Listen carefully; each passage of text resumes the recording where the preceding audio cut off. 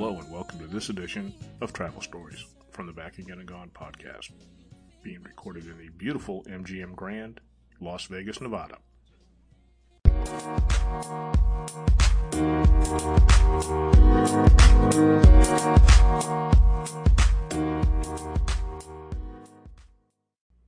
Like I said in the intro, this is being recorded in the MGM Grand, Las Vegas, Nevada, so I think it's about 5 o'clock a.m.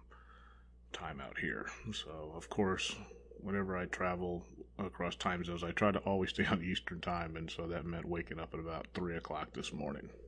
I also apologize for the background noise, is that the MGM is right in the flight path of the Las Vegas airport as you hear planes going over. So the last few weeks' travel has been pretty much mundane. I had a 2-day trip to Sarasota, and this past week it was back to New Jersey. And if you followed any of my New Jersey adventures, once again, Google Maps took me a completely different route from the Newark airport to my hotel. So thanks to you, Google Maps. The only food stop worth mentioning was Fuzzy's Taco Shop in Sarasota. Look, I'm a sucker for these corn-wrapped goodness, as I call it, and I went with a combo plate of a chicken taco as well as a chicken enchilada with a side of rice and beans, all for the glorious price of $8. And then, me being a total mallet head, I ordered the Corona Rita Special. And I've talked about the mysterious Corona Ritas before, and how I've always considered them a hack drink similar to drinking green beer on St. Patrick's Day. Well, that was until I downed several of these at the Taqueria Mexico in Mobile, Alabama, and I have since done a 180 on my opinion of these. So the Fuzzy Taco Shop's Corona Rita Special was special spicy. The margarita was infested, and I mean infested, with fresh jalapenos, and the glass was rimmed with spicy Bloody Mary mixed salt. Actually pretty good.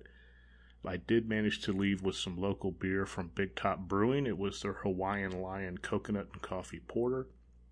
And this is a very heavy beer. It was 7.5 ABV, and it was really amazing how you could easily distinguish both the coconut and the coffee taste. The brewery is located just off I-75 and Fruitville Road in Sarasota, if you ever get by there. Cool little place. I've managed to break one of my travel rules twice in the last 30 days, and that rule is airline loyalty. I found myself on United Airlines twice in the last 30 days. First, it was cheaper, and second is that Southwest, for some reason, has canceled their direct route from Orlando to Newark. And I just didn't feel like spending the better part of 6 hours with connections getting from Orlando to Newark. Now, one bright spot is that United flies out of a completely updated terminal at Newark. The Southwest terminal in Newark is dated, minimal seatings, no real places to sit down and grab a bite to eat. The United terminal is as modern as it gets. Every table is equipped with a tablet for food ordering, plenty of outlets for charging your laptops or phones. The restaurant choices are really pretty varied, from the punk-themed CBGBs to Wanderlust Burger Bar. I mean, there's something for just about everybody's palate. Now, there are a few downsides. If you're one of those germaphobe people, which I am not, the publicly placed iPads that are used for ordering may be a bit off-putting. And also, not every single establishment accepts cash. If you're technically challenged, the ordering system might be a bit kludgy at first. You place your order on a tablet, which includes entering your phone number, and I guarantee you that somebody is harvesting those area codes to know where you came from. Then you get a printed receipt that you take over to one of the self-checkout stations, scan your receipt, slide your credit card, and wait for a text message letting you know that your food's done. As the youngest resident of Chateau Relaxo prepares for high school graduation, the thoughts of a summer road trip begin to creep in. Last summer we took a trip across the state of Virginia, and I'll put links in the show notes for that. The year before that, it was a 1,200-mile odyssey up through South Carolina, Georgia, and Tennessee, visiting and dropping off used books at the various little free libraries. Not sure where this summer is going to lead us to, but with a few things at hand, I know that we'll have a successful trip.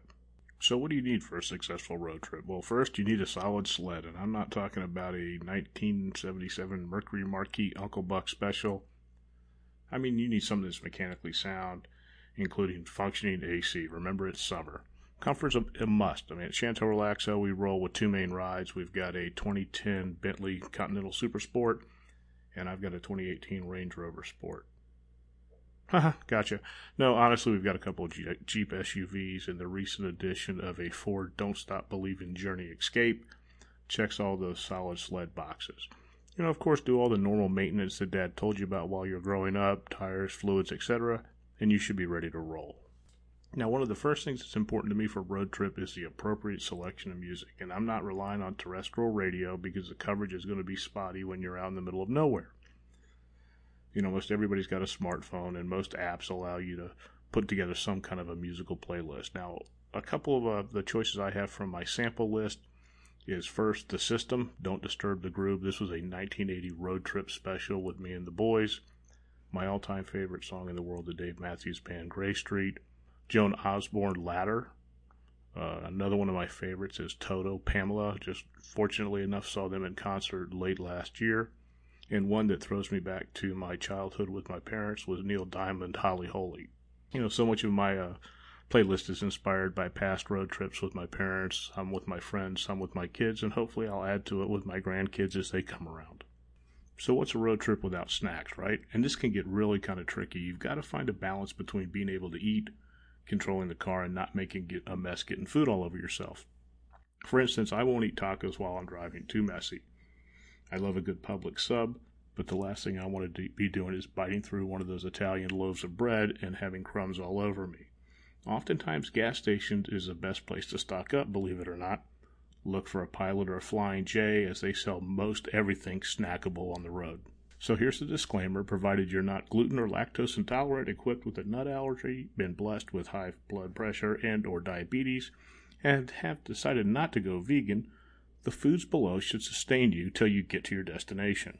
First on the list is beef jerky and Slim Jims. Actually make that any processed meat product that's wrapped in plastic that does not need refrigeration. The positives: these things are high in protein, easy to eat, and little or no mess. The negatives: high in salt, and the smell might offend passengers, which might actually be a positive depending on who's in the car with you. Here's a side note: gas station beef jerky can get really expensive. Check out Amazon or your local Costco or Sam's Club. Most every gas station will have a rack lined with Little Debbie snacks. From oatmeal pies to cosmic brownies, there's something for everybody. My favorite is the Nutty Buddy or anything from their Zebra collection. The positive: these things are as tasty as it gets. They're inexpensive, easy to hold, and almost never expire. And don't forget their seasonal offerings, especially the fall party cakes. The negatives is these things are packed with sugar and actually not the most filling. So if you happen to slam down 4 or 5, keep an eye on that calorie count.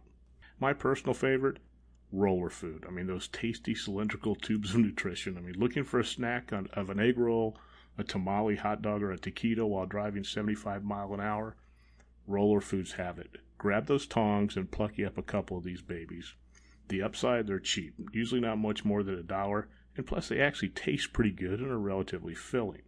Where else can you eat from 3 different food ethnicities all in a single stop? The negatives: be careful if you load up any of these things with salsa, ketchup, or mustard. It's very easy to end up with a goopy mess in your lap.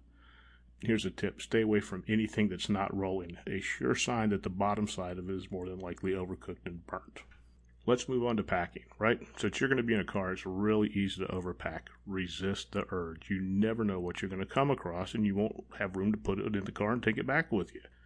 In the case of our Little Free Library road trip, the car got progressively emptier at each stop. A couple things that I always consider packing is sunscreen. A summer road trip isn't just about sitting in the car and riding. You want to get out, check out stuff. And if you're like me and lacking a lot of hair on the upper part of your head, sunscreen is a must. Hat and sunglasses, pretty much self-explanatory. A packable raincoat's a good idea, especially with a hood. Umbrellas are for rubes. Spend $100 on a nice North Face packable hooded raincoat, and you'll be more than happy. Last on the agenda is how to decide where to go. Much of this depends on where you're starting from. When we lived in South Florida, it took almost 7 hours just to get out of the state. That's almost a road trip in itself. Or do you plan to fly to a destination, rent a car, and take off from there? There are endless sources of inspiration. If you're in the South, Southern Living routinely posts articles on road trips. Looking for something in the middle of the country, check out 303 magazine suggestions. For last year's Virginia road trip, flying into Richmond made sense both geographically and financially. We were flying on Southwest points for me and the companion pass for my wife, so that was a no-brainer. We knew we wanted to visit Monticello, hike on the Appalachian, and also see Colonial Williamsburg, and on a map these destinations formed almost a complete loop, bringing us back to Richmond. From there it was a combination of Google and Yelp. Google, what to do near Charlottesville? Well, that resulted in several wineries, 2 of which were Dave Matthews and Trump Winery. When we searched for things to do around Shenandoah National Park, it came back with the Luray Caverns. As for Williamsburg, we knew we wanted to make sure we hit all the high points, so another Google search gave us those results. We knew we didn't want to drive more than 4 hours in a day, so we booked hotels accordingly along the way. Here's a major road warrior tip. As adventurous as it sounds, rolling into town and then looking for a hotel is a giant cup of suck. Always have your hotel rooms booked. You also always have to have an adventurous mind. We left Charlottesville before noon. We were sampling wine at 10:30 in the morning, but we booked out before noon, and I used Yelp to search for breweries close by. That led us to Devil's Backbone Base Camp Brew Pub, which was a great place right next to the AT. It was a phenomenal little facility. Tons of free beer, tons of different beer, and delicious food. On our way to Shenandoah and hike on the Appalachian, we found ourselves in Staunton, Virginia, and that's where we came across the Woodrow Wilson Presidential Library and Museum. Who knew that was there? But again, you have to have that adventurous mind.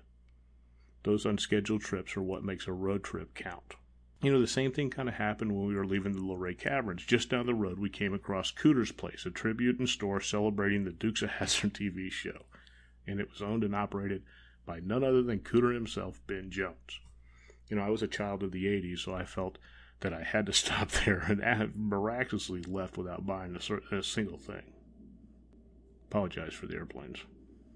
When we made it to Williamsburg, we used Yelp to locate nearby antique shops, and this was a true win because we ended up with a small piece of art that completed our musical wall in the office. Here's another tip. If you find yourself picking up little trinkets along the way and you don't feel like packing them back home in your bags, go to the post office, and for less than $20 you can get a box that you can fill with whatever you want. We actually use our dirty clothes to cushion some of the load. But for $20 you can send a box back home with 2-day shipping, and oftentimes it'll be home before you make it. I've posted about Google Trips in the past, and I'm beginning to see some real value in it. Now they have offered the ability for you to save places that you can use it to jog your memory. There's also a very helpful need-to-know section, which has information on local hospitals, docking the boxes, as well as guidelines for tipping, hotel staff, etc. for the area that you're in. With just an evening or two of planning, you can put together a truly memorable road trip. When we travel, we always try to avoid the chained restaurants and eat local. We try to eat something we've never had before. Talk to the hotel staff. Talk to the people at the gas station. I guarantee you that they will not steer you wrong. If you're barreling down the interstate and you see a billboard for the Rattlesnake Roundup, get off the interstate and check it out. It's amazing the things that you will find in this country. Just remember, keep an adventurous mind. Well, there you have it. Thanks for listening, and safe travels.